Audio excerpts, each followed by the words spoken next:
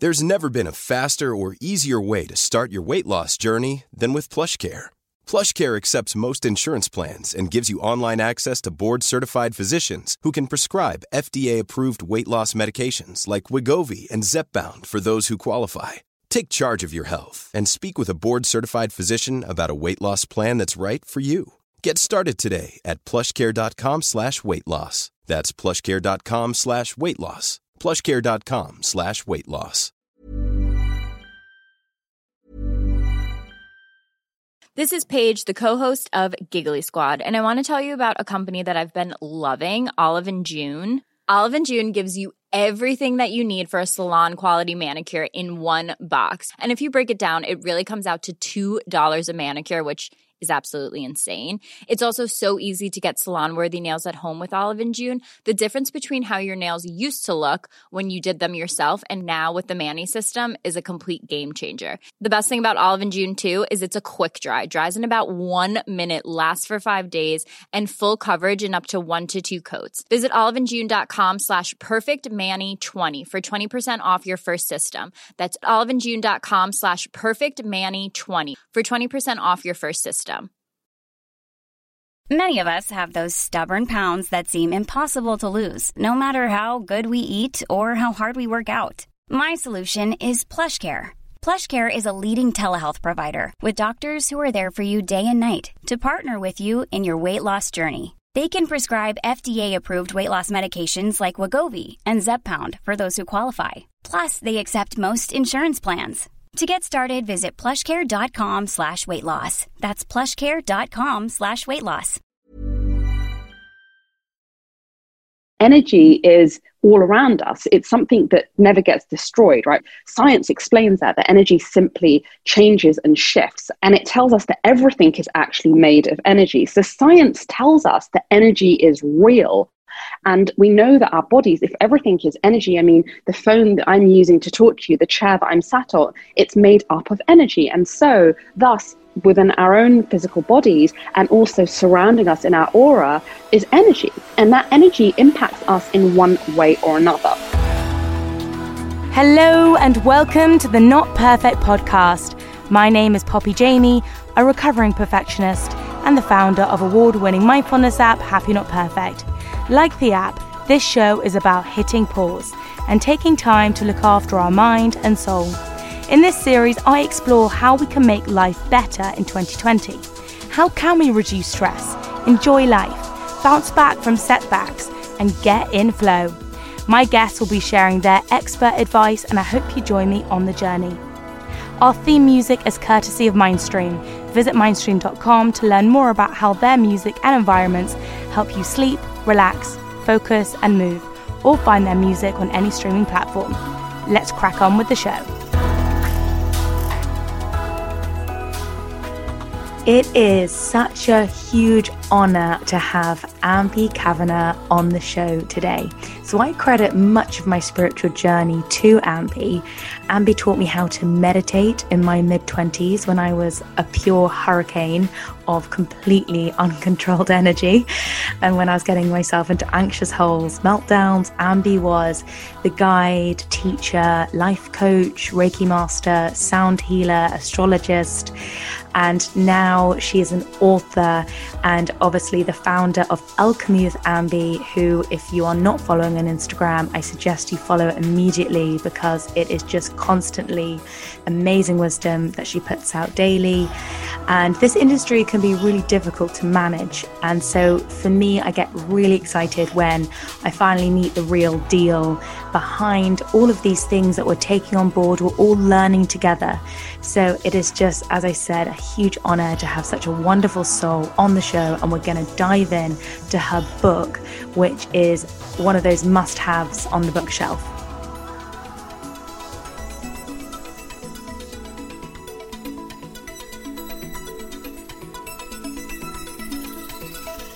What's a quote you return to often and why? Change is the only constant, which is a quote from a Greek philosopher called Heraclitus. And, you know, it's kind of my mantra for all of life. It's the basis of all the work that I do with Alchemy with Ambi, and my podcast and just my life mantra and motto by which I genuinely live. What's a recent life lesson you've been reminded of? Well, exactly that change really is the only constant, because I think that sometimes in life we get to a point where in our personal lives we have stability, we have structure, we have flow, and we have manifested the things that we really want. In my case, this beautiful life, my husband, my baby, doing work that I'm passionate about. But even with that comes change and comes fluctuation. And what I have personally learned is that even positive change can be extremely challenging. As a result of having a baby, my relationship with my husband has naturally changed. Our marriage has changed and evolved as a result. My day-to-day life has changed. My self-care rituals have changed. Like, everything has changed as a result of this beautiful angel blessing that I have in my life. And I think that people need to understand that even when you have positive changes in your life, even when you manifest these great goals that you've had your eye on for such a long time, those changes also come with challenges. And just understanding that and having that acceptance can make life so much easier to navigate. Otherwise, I think that you can leave yourself feeling unfulfilled, where you think, gosh, I've now got the relationship of my dreams, and yet this is now challenging. Or gosh, and I've now got, the baby that I've always wanted, the husband, the unit, the family, my business is doing well. I'm sharing all this, work and wisdom with all these people, but it's still challenging. And I think that knowing that change is challenging allows you to look at it through a different filter and allows you to have a different perspective, which ultimately allows you to find more fulfillment in the day-to-day. It's so funny, isn't it? Because I definitely grew up thinking that, when I'm like this age, I'm just not going to have any problems because I'll have just kind of like reached being an adult and I'll have no problems. And then suddenly you're like, oh no, they're still there.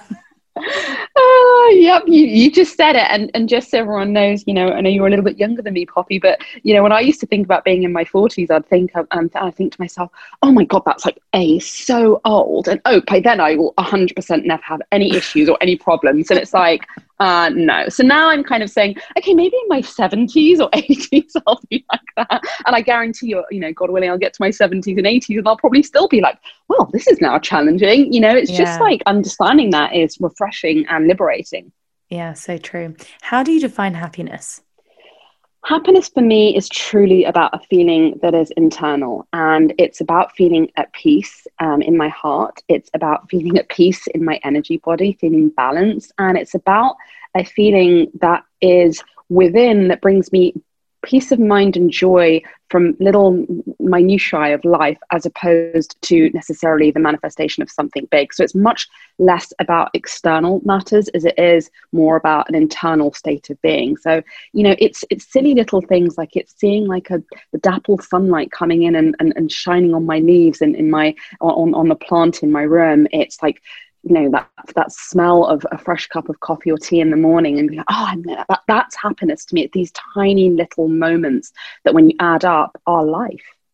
So I can't wait to dive into your book. It's a self-care Bible in a way. And since I've had it, I can just dive in on the days that I'm feeling a bit off kilter, and it's just full and jam-packed of wisdom. What was your aim in writing it? It's the book that I wish I had had at the beginning of my spiritual journey, which was in 2008. And actually, I wish I'd had this book when I was a lot younger. In my 20s, in my early 20s, I think this could have really helped me. And it just provides you with an accessible, easy to understand, digestible guide to self-care and working with your energy body with multiple different tools, with meditation, with essential oils, with crystals, with archetypes, of goddess archetypes, with the new moon, with the full moon, with the seasonal changes and shifts. And so it's very, very practical. I know you know me very well. We're both fellow Virgo risings. I'm all about practicality and taking something that can sometimes seem esoteric and making it more digestible and more applicable to our day-to-day modern lives. So it's the Bible I wish I had a long time ago, and now I've had the blessing and the opportunity to be able to provide it to others. And so when you talk about the energy body, what is that? And I suppose, like, along with that, what is a chakra? Yeah, so I mean, my book is called Chakras and Self-Care, and the term chakra is actually, it comes from a Sanskrit word, and it's a word which means spinning wheel. And there are the 7 main chakras in our energy body, which are these spinning wheels of energy, which aren't visible to the naked eye. Although if you are a healer, a clairvoyant, or somebody that, works in that field of energy work, you will be able to visualize through your mind's eye these chakras, but they're basically energy wheels in your body. Okay. And chakras came from the Vedas, which is an ancient Hindu scriptures, all written in Sanskrit, which identified that actually every single human being had an energy body, and the energy body was made up of these 7 main chakras, because there's actually over 114 chakras in your energy body, just so you know. So in my book, wow. We start very simply with the 7 main chakras, and I would tell anyone, that was looking to get into this work, start simple, start with the basics, with everything. And in the Vedas, they described the physical body as almost being like they used land as a metaphor for the physical body. And they talked about sort of the different chakras as being the different parts of the land, and how the land needed energy, which to flow through what they call the nadis, which is rivers. But so energy needed to flow through the nadis to each chakra in order for the land as a whole to be operating fully and properly over, and to be healthy. And so when you take that metaphor and you use that for our physical body, within our spine, within the spinal cord, we have these 7 main chakras, these 7 main energy centers. Basically, those energy centers all sort of rule different areas of life and different themes that can impact us, from the psychological to the emotional to the physical to all aspects of our lives. Okay, so you touched upon this a little bit, but is there research behind these energy bodies? Like, where kind of did it first originate, and why has it, do you think, gathered speed so much, and we're seeing the word chakra appear so much more than we have maybe in the last few decades? Well, it originated in ancient India, from these texts called the Vedas, which were understood to have been sort of a bit like how the Bible was written, or, the Old Testament, that there were certain scholars at the time in early ancient civilization who received messages from the divine and translated them through texts, which were then had to be, and sort of those texts that were then decodified and demystified over the years by other scholars and other spiritual teachers to explain what the text actually meant, and to realize that, these ancient texts actually provided a guide for each of us to live our lives as human beings in the centuries and millennia to come, right? But having said that, I think the word energy is thrown around so much, and I think that it's completely natural for people to have skepticism around energy healing. And, seeing something online about like, hey, clear out your root chakra so that you can manifest a Gucci handbag. And it's like, there's this kind of bastardizing of these sacred teachings that unfortunately means that a lot of people can feel very skeptical and unsure about what is this really all about, and how does it actually relate to my life, and is it really true? What I would say, which I think is so beautiful about all religions and all spiritual texts, is although this originated in ancient India, when you look, the Mayans, the Kabbalists, the Buddhists, they all talk about the energy body, and they all actually, through their various different, sacred scriptures, actually make reference to the 7 chakras. So there's a cohesiveness across cultures, across different religions, across different spiritual texts, of reference to the chakra system being the system of the energy body, and being the system which allows life force energy, which is prana in Sanskrit, to flow through the body. Now, with all this said, I understand that, and I talk about this in my book, that at times, we can think, well, that just sounds really vague and meaningless. Like, okay, let me clear my energy body. But actually, when you turn to science defines energy as matter, which has the potential to cause changes.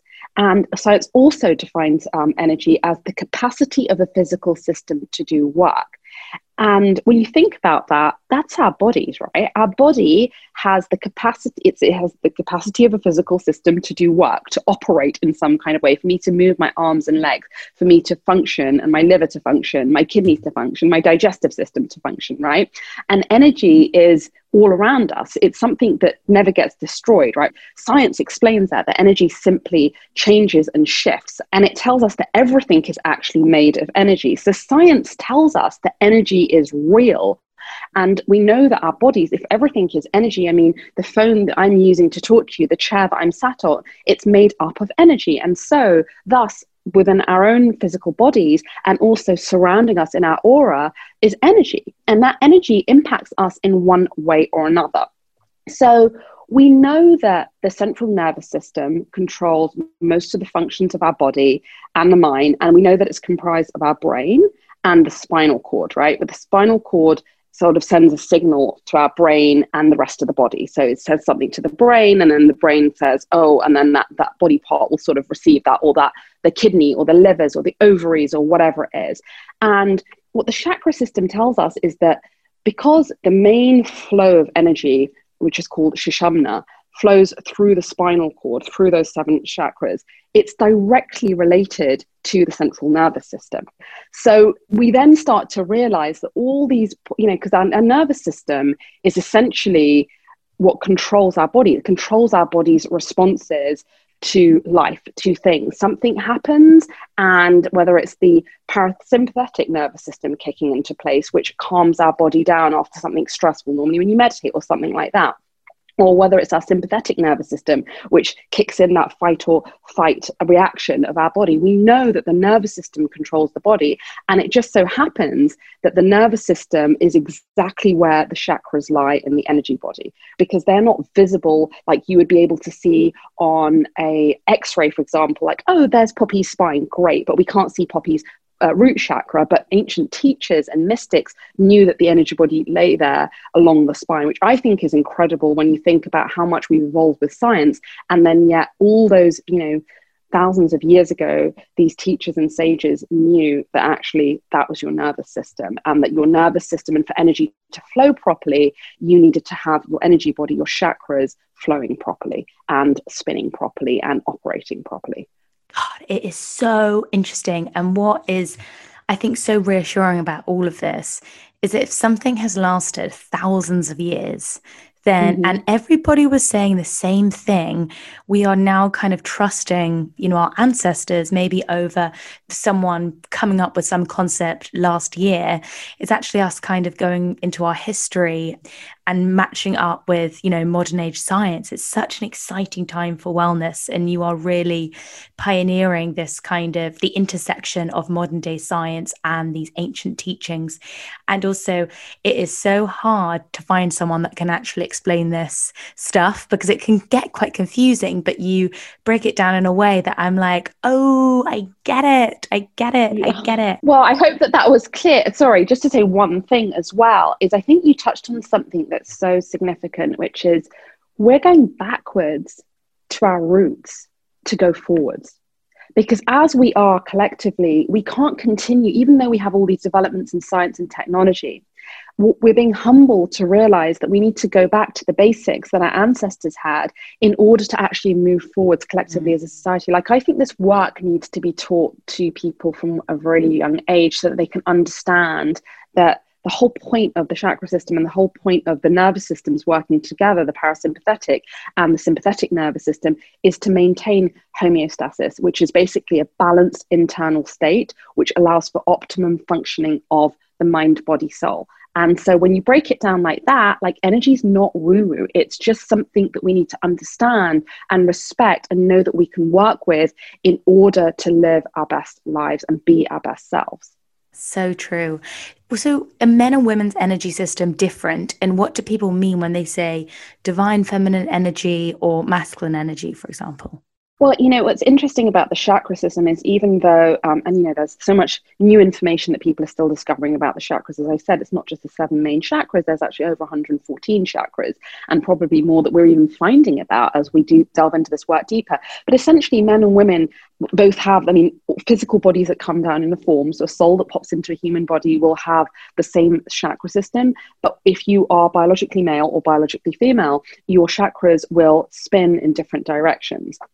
So that's quite interesting. And I think that's just about that male masculine energy and that female feminine energy that is biologically, physiologically in bodies according to whether they come into this earth plane in the body of a female body or a male body. However, with that said, what I think is really interesting is that this concept of divine feminine energy, again, we've seen this kind of marketed and manipulated in a way of like goddess energy. And not that there's anything necessarily wrong with that, but I think sometimes, as with all things, it can get overly commercialized and taking away from the sacredness of what it actually means. Divine feminine energy is not limited simply to women. It's not about just a woman in a flowy dress having goddess energy. No, divine feminine energy is basically about yin energy, and yin energy is receptive energy. It's the energy of receiving intuitive downloads. It's the energy of being connected to intuition and to consciousness rather than to logic and reason and fact. It's the energy of receiving, which is the energy of also resting and nurturing and a much more emotional energy. And it's a nourishing energy that you see that in those traits, not just in women, you see those traits also in men. Right. So it's not about divine feminine energy just being this kind of woman in a floaty dress going along with her sage and saying, oh, gosh, look at me, I'm a goddess because I, appear like this on Instagram or whatever. But I think that with the changes that so divine feminine energy, when you look in all these sacred texts, for example, in Kabbalah, it's known as the Shekhinah. And you call in the Shekhinah at the beginning of any spiritual endeavor that you're embarking upon, because you want that divine feminine energy of the Shekhinah to help you to receive the blessing. Also, in other texts, in other various other spiritual books and practices and religions, they also refer to this divine feminine energy. I think over the last few years, there's been an awakening of that divine feminine energy on the earth plane, because you're seeing people go from these separating us into men and women to understanding that we're all souls that are here to experience a multitude of different energies. Like I can be super feminine in my floaty dress and also can have masculine energies, and that's completely okay. It's about merging those different energies when it's appropriate. However, what we've seen a lack of on our planet is we've gone too much into that masculine yang energy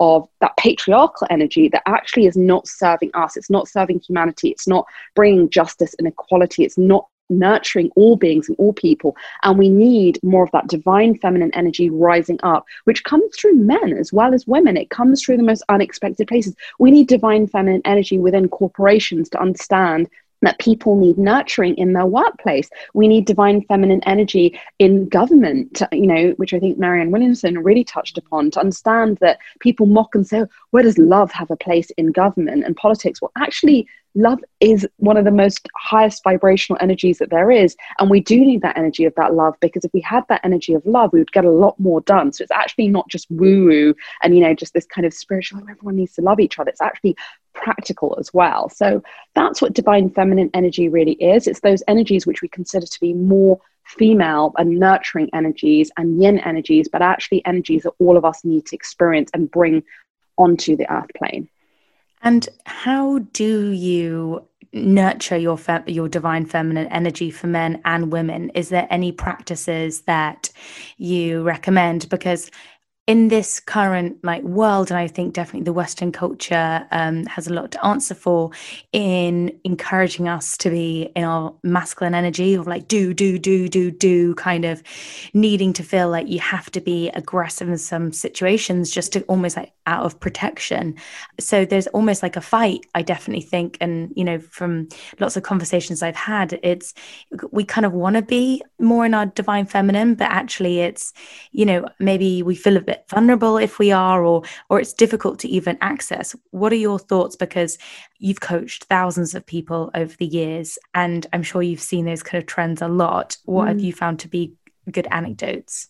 Well, I think one of the most powerful things I can say to you, which is probably an entire episode in itself, is the breakdowns of all the systems that we're seeing at the moment, the chaos that we're experiencing as a result of COVID-19 and the crashes in the economy, but also our structures and capitalism in many ways, is paving the pathway for more divine feminine energy to come into this earth plane and for us to live in a different way. I mean, when did you last see so many parents at home with their children, so many people homeschooling? I'm not, going to blistle that and say that, oh yeah, everyone should homeschool their child. I imagine it's bloody difficult to homeschool your child and to work and to do all these things. But through all this chaos and struggle and all these structures that we've relied on as being, that's just the way things are, that destruction is creating space for us to birth a new paradigm, for us to birth a new way of operating and a new way of living, where we can say, actually, parents should, what's the point in having children if you're not going to spend time with them? Like, really, what's the point? We have to rewrite the narratives about how we live our lives. What's the point of somebody working for 40 years to get a watch when they retire at 60 to then, God forbid, have a heart attack? And do you know what I mean? Yeah. Like, give their whole life to working 9 to 5. Not that there's anything wrong with working 9 to 5. I'm not trying to say that. And I know that this is more complicated and I don't have all the answers to this, but what we're seeing through all the mass destruction that we're experiencing collectively and individually is everything that we know it falling apart so that things can fall together of how they're supposed to be on this earth plane. And, birth, as I know only too well since I'm, gone through a 27-hour labor to birth my child, it's a really painful, long process, but there's so much light that comes at the end. And so I think that we are birthing this new paradigm, and in that there is death and destruction, but there is also room for that divine feminine energy and for a different way of living, so that you can honor yourself and say, I love working, I'm going to give my all when I'm doing my work, but I also love rest and recuperation. And you know what? I'm having an off day and it doesn't serve me to be in the office today or to be working today. And I don't need to keep up appearances. It's not about that old way of these yardsticks and measures for success. And, oh, he deserves to get a rise because look at him. He worked in the office till 9 p.m. every day. What are you proving? That's just proving something for an old antiquated system that frankly is archaic and needs to be destroyed. So yeah, we're birthing the new. Oh my God. Yes, yes. And more. Yes. I feel very inspired after that. So to dive into the chakra system and just everything you could possibly want to know about your chakras is in this wonderful book. But just to kind of give us a taste, if we could go through those main chakras and maybe go through kind of signs that maybe one of those chakras could be blocked for us and potentially an easy way to open it. Yeah, so, we start with the root chakra, and the root chakra really is about our roots. It's about our connection to the earth plane. It's about what holds us, what roots us, what makes us keeps us feeling safe and secure and taken care of. It's our basic needs, essentially. And for a lot of people, I've noticed that their root chakras, when they're ungrounded, their root chakra is completely out of whack. And what I mean by that is when they feel really unsafe or insecure, when they are scatty or all over the place, when their house or their desk is a complete mess. I do that with clients. I'll go and I'll be like, okay, yeah, this needs all taken care of. When they're not taking care of their basic needs, simple things that are just basically your basic needs of like rest, food and water and nurturing yourself, really. And when your root chakra is out of whack and it's not aligned or it's not spinning properly or it's not fully open, then you're going to feel very ungrounded because you're going to feel very unsafe. Well, think about your roots. Think about being at home. And when you're in a happy home, you feel like, I know when I'm at home, I feel so good because my home is my sanctuary. I have everything I need there, and so I feel like this is my safe, sacred space. And so really having the best root chakra is to feel safe within yourself. Now, having said that, you can have an overly active root chakra, and this is the case with all the chakras, where you might be overly attached to your material things. You might be too obsessed with the physicality in life, and to an extent that it actually makes you feel insecure. And I've seen a bit of that this year with COVID, and all these people who friends and people who have huge portfolios going, oh my God, I lost like this many millions from their portfolios. And it's like, all right, calm down. Yes, you had a few zeros wiped off your portfolio, but really you've got food, you've got water, you've got your health, you've got so much access to amazing things that other people don't have. Like you're too much in your root chakra. So with every chakra, there is being overactive and underactive, which I think is important for people to know. With the next chakra, we talk about the sacral chakra, and the sacral chakra is kind of in the lower abdomen. That's where it's located. And this is really like creation and joy. And it's really the space through which we create. It rules your fertility, your hormones, but because, you know, procreation literally comes from the sacral chakra, but it's also about creative endeavors and your capacity to experience joy. And I notice when people have an underactive sacral chakra, they have low libido, they don't enjoy having sex, they have fertility issues, they have hormonal imbalances, they are very creatively blocked. And equally, if somebody has a overactive sacral chakra, they could be a sex addict. They could be like constantly seeking all these highs and joy. I've got to experience joy and highs all the time. Like, that's also just too much of another extreme. You know, we don't really want people to be going to that extreme. So, you know, asking yourself these questions, which all are laid out very clearly in my book, there's questions you can ask yourself in journal prompts and meditations and visualizations to scan that chakra to see, like, how can I bring it more into balance? If you're obviously underactive, then you need to get your mojo back. You need to reconnect your sensuality to experiencing pleasure and joy. And if you're too overly active in your sacral chakra, you need to calm down and ground yourself a little bit and just bring more balance and emotional equilibrium. Like, life is not meant to be just, I know that some of the spiritual teachers on Instagram will tell you this, but life isn't meant to be joyous in every single moment. That's not part of the human existence, you know? The next chakra is the solar plexus, which is around your belly button. And this is really your personal power point. It's like this chakra rules your personal power. And I know you and I have talked over the years about how I personally had so many digestive issues and just like would look like I was 4 or 5 months pregnant when I was celibate, by the way. So there was no chance I was pregnant on that during that time. And it was because my solar plexus, my personal power energy center was just completely depleted because I wasn't standing in my own personal power. So somebody who has an underactive solar plexus will often find themselves like saying yes when they mean no. Like, I was a complete people pleaser. Those are kind of clues that you're kind of, you know, if you're being passive aggressive, but you actually feel all this rage inside of you, but you're saying yes to everyone and being really sweet, and you have a lack of boundaries, then your solar plexus is probably underactive. Equally, if it's overactive, you've got an enormous rampant ego. And I think at the moment in politics, we're seeing that. We're seeing people who are like, you know, too in their personal power, like, hey, I'm this person and I'm going to rule all of you and I'm going to be ruling for this many terms. Or, you know, we're seeing all this craziness with an overactive solar plexus. And those people need to be pulled down a peg or two to just be like, hey, it's not just me, it's we. And they need to bring balance to that powerful energy point. So those are the 3 lower chakras. And then we have one of my favorites, which is the heart chakra, which is found in the chest. And that's the kind of bridge between the lower chakras and the upper chakras. And the heart chakra is really about our ability to experience that kind of unconditional love and awe for all of life. So it's not just about sort of, oh my God, like romantic love and receiving romantic love, which I know that, you know, a lot of people, we understandably come into our spiritual journeys. I know I did, because we're seeking something. We want to manifest something. So that's why we do this work.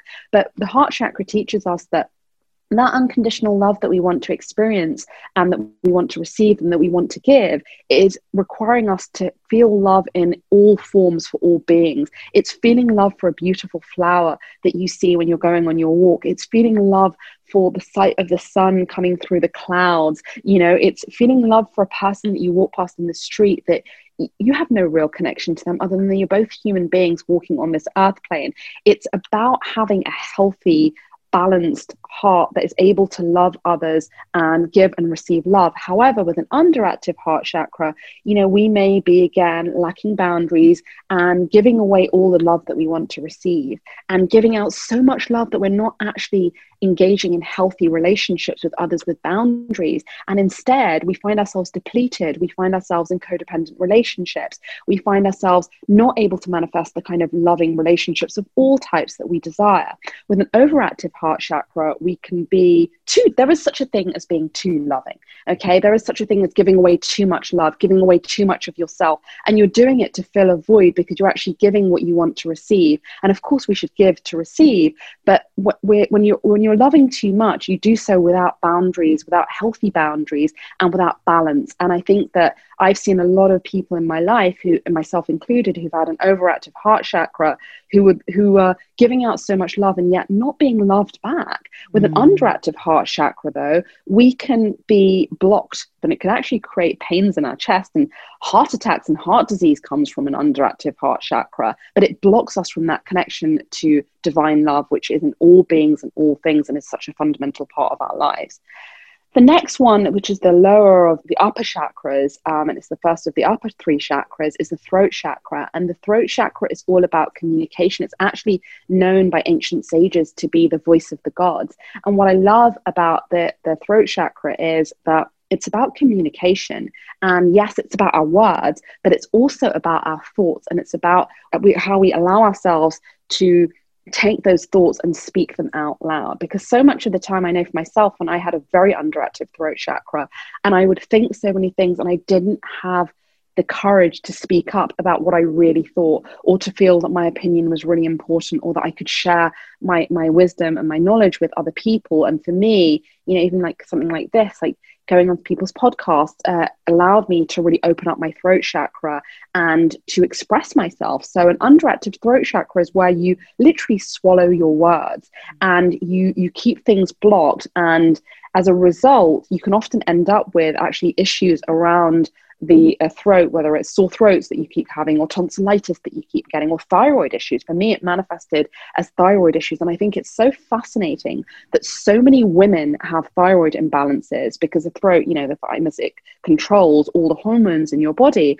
because so many of us women are conditioned to swallow our words, to not speak up. Oh, speak when you're spoken to. It's like we've just been conditioned over decades and generations to not speak up. So I think the throat chakra is really about expression in its highest form, but equally you can have an overactive throat chakra. And gosh, I've definitely met some people who've had an overactive throat chakra and they talk too much. It's uncontrollable. Like, they can't stop themselves from speaking, and they don't know how to listen.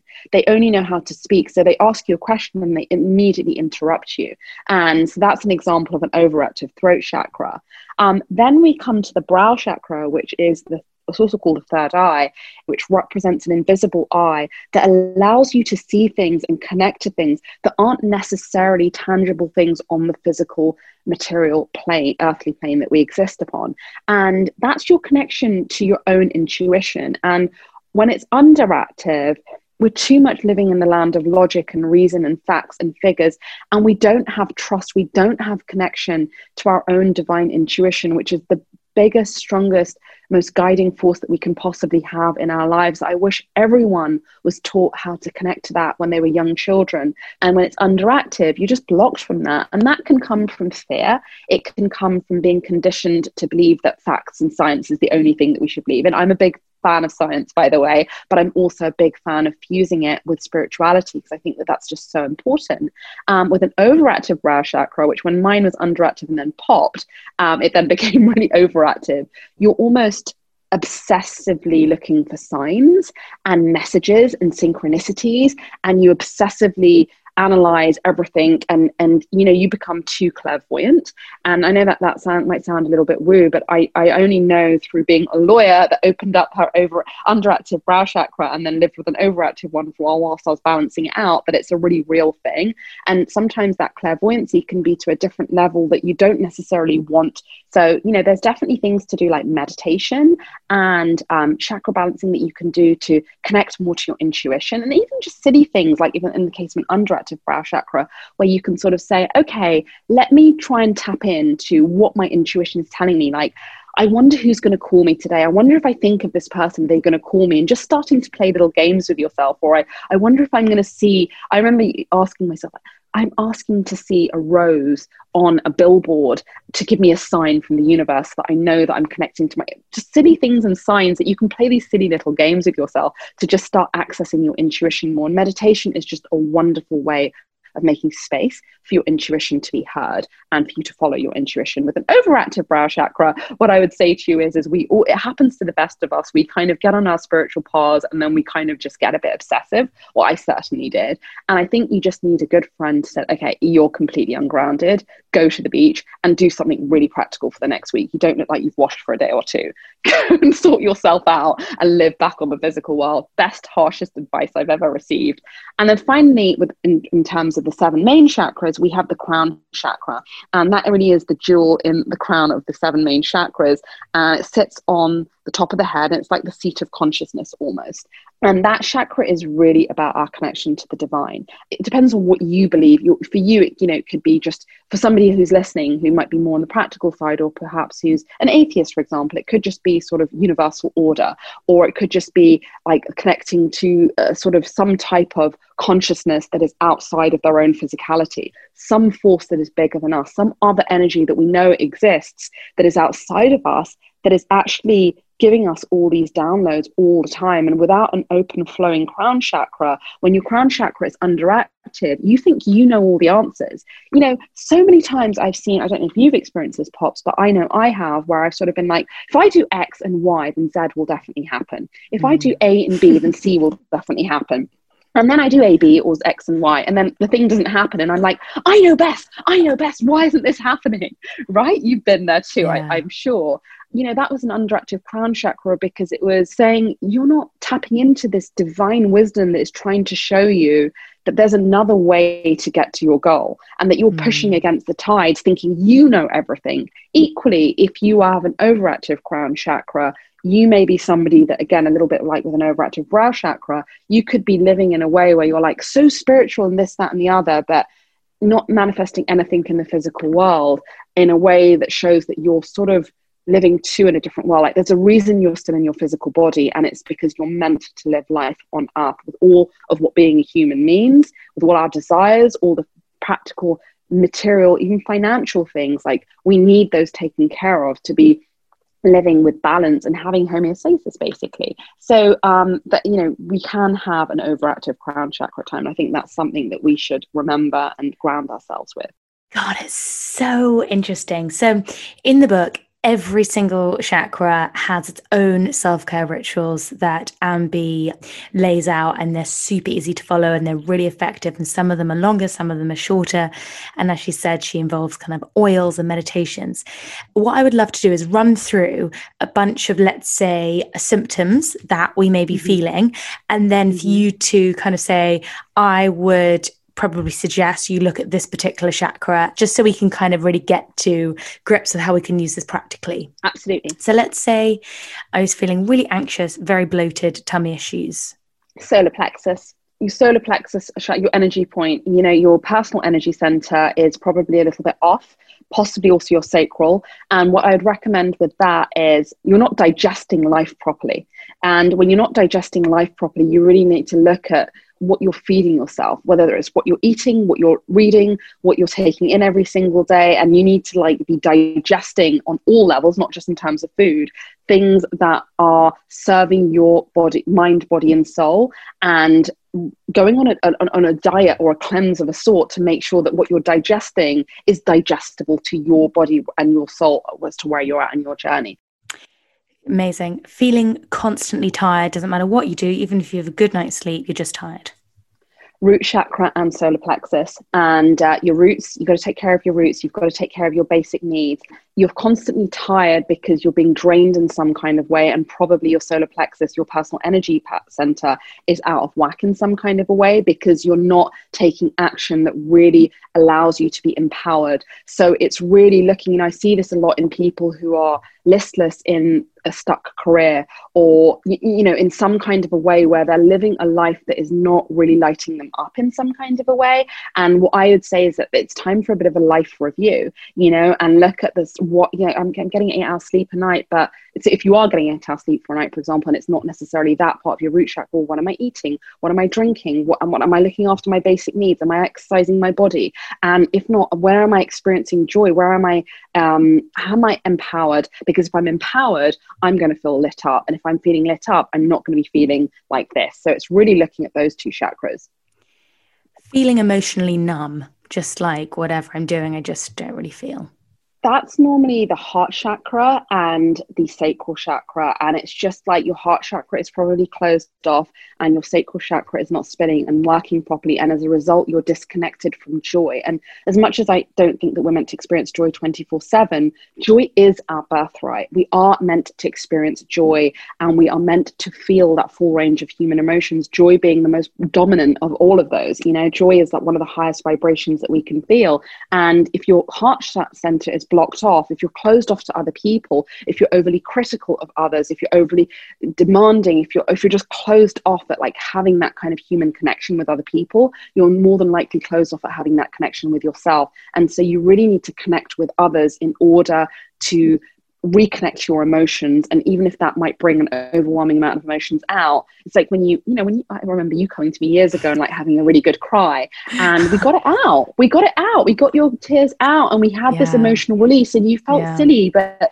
it was so beautiful to see you be able to melt in my space, you know, and just let it all out and go, and not be numbing yourself with being busy. So that's an example. And actually, that's a really important point, that if anyone is feeling kind of emotionally numb or any sort of imbalance of emotions, finding someone is really helpful in being able to kind of like help you through that. On that note, how can people best connect with you? And also, I'd love to hear more about your sound healing. I just want the entire world to be able to experience some of Ambi healing. What is the best way to do that? Instagram is the gram is where you'll find me a lot of days, and I'm at Alchemy Ambi. But also, with everything that's happened in the world, I found a way to combine my sound baths with the healing self-care energy of the chakras through the Alchemy store, which has just launched, which is basically custom candles that come with a custom sound bath that's guided to amplify the theme of that particular candle theme. So whether it's a chakra candle, we've got 7 chakra candles for all 7 main chakras. We've also got them for the new moon, the half moon, the full moon, and for other themes like grounding or clarifying or manifesting and things like that. And it's just a beautiful fusion of all my work into one way of sharing it that people can actually have in their homes and experience that sound online in the privacy of their own home with a beautiful Reiki charged candle with essential oils and more. So that's something that's a really wonderful way of experiencing a little bit of the magic. Also on Instagram, I do some IG lives with sound baths, and I'd love to talk a little bit about sound because that was my next question, like sound healing, like what is it and how does it help? Again, sound healing is an ancient wellness practice, and sound baths were used by many cultures across the globe as a method of meditation, healing, and relaxation. For example, the ancient Greeks, they used sound as a healing tool to actually aid digestion, as well as helping calm the mind and assist with better sleep. And we know that Tibetan singing bowls are popular today, but they've actually been used in temples by monks for centuries, as well as indigenous cultures. They've been using sound healing in a way, utilizing all these different instruments which are unique to their origins. For example, Aboriginals using didgeridoos. Sound healing has been around forever. And at some point as society advanced, sort of, I think in the 19th century, researchers began to study the connection between sound and the healing effect that it had on the brainwaves, which in turn helps calm the nervous system. So, we think about calming the nervous system that we talked about at the beginning, and we think about meditation, but what we don't know, I know you came to me and we did that together, but for many people, meditating is really challenging. Just sitting and silently meditating can be so hard. Even guided meditations don't work for all people. But what I found is that sound baths, using a mixture of different instruments, I personally work with planetary gongs and chakra crystal singing bowls and chimes, which represent the different elements. Playing a sound bath with those mixture of instruments that all have different musical notes that correspond to different energy points in the body beyond the 7 chakras, it actually serves as like a very quick, deep, healing, meditative experience for people. And even people who traditionally didn't like to meditate found that they could meditate when it came to experiencing a sound bath. And the reason why is because sound baths have the ability to change our brain waves from beta waves, which is the active state, to alpha, which is relaxation, to theta, which is meditative, and actually to delta, which is sleep waves. I know that you have fallen asleep in a couple of my sound baths. So many. I conk out. I get into Ambi sound bath and literally Poppy's gone. I know, because you went straight from being like major active beta waves to delta, which is exactly what your soul needed and your mind, body, and soul needed. And so the effects on a sound bath on the brain waves are akin to that of a deep meditation. The difference being is that there's all these instruments used that actually, through that musical vibration and frequency, they are activating not just the 7 chakras, but many of the hundreds of chakras that are in your energy body. And that's why I love sound baths. And sound healing was a huge part of my own healing journey, which is why I know it works, which is why I use it as a tool to help others. We're going to have to do another podcast to go into Ambi's own healing journey, because that is another story in itself, and I want everyone to hear it, because this episode, as you can imagine, has just been so jam-packed full of things to learn. So before we go, I'd love to go into our quick fire round. Sure. Mantra for life is? Change is the only constant. I know, I'm a broken parent on that, a record on that. I manage disappointment by? Managing my expectations. First thing in the morning, I find my baby and give him a kiss and cuddle. Before I go to sleep, I give a prayer of gratitude for all my blessings and think about the things I like about people and their good qualities. One book I recommend everyone. The Untethered Soul by Michael Singer. A habit I love having in my life. Purging, cleansing, releasing, healing. It's an ongoing daily experience for me. If you really knew me, you would know. I have a very cheeky, very wild side, which I keep well hidden. Naughty Ambi. And I swear like a trooper. Whoops. Try and stop that. That's so brilliant. Oh my gosh, thank you so much. I will put links to Ambi's The Alchemy Store. I'll put links to the book, and I'll put links to Ambi's socials in the show notes. Oh yes, oh gosh, other thing, Ambi has got a podcast, so I will also put links to that, because that is full on Ambi for talking about everything you can imagine, and so it's just jam-packed of wisdom. So I'll put all of that. But Ambi, thank you so much for your time. Thanks for having me, Pops.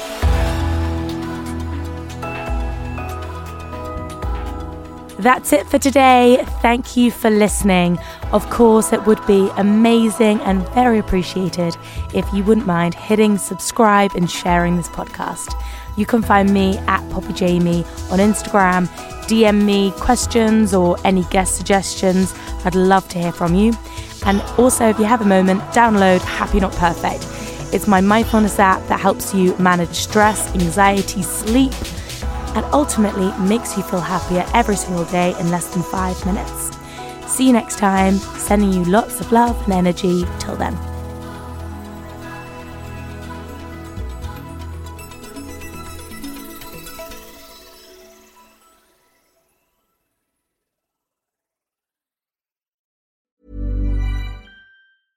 Imagine the softest sheets you've ever felt. Now imagine them getting even softer over time. That's what you'll feel with Boll & Branch's organic cotton sheets. In a recent customer survey, 96% replied that Boll & Branch sheets get softer with every wash. Start getting your best night's sleep in these sheets that get softer and softer for years to come. Try their sheets with a 30-night guarantee. Plus, get 15% off your first order at bollandbranch.com. Code BUTTERY. Exclusions apply. See site for details.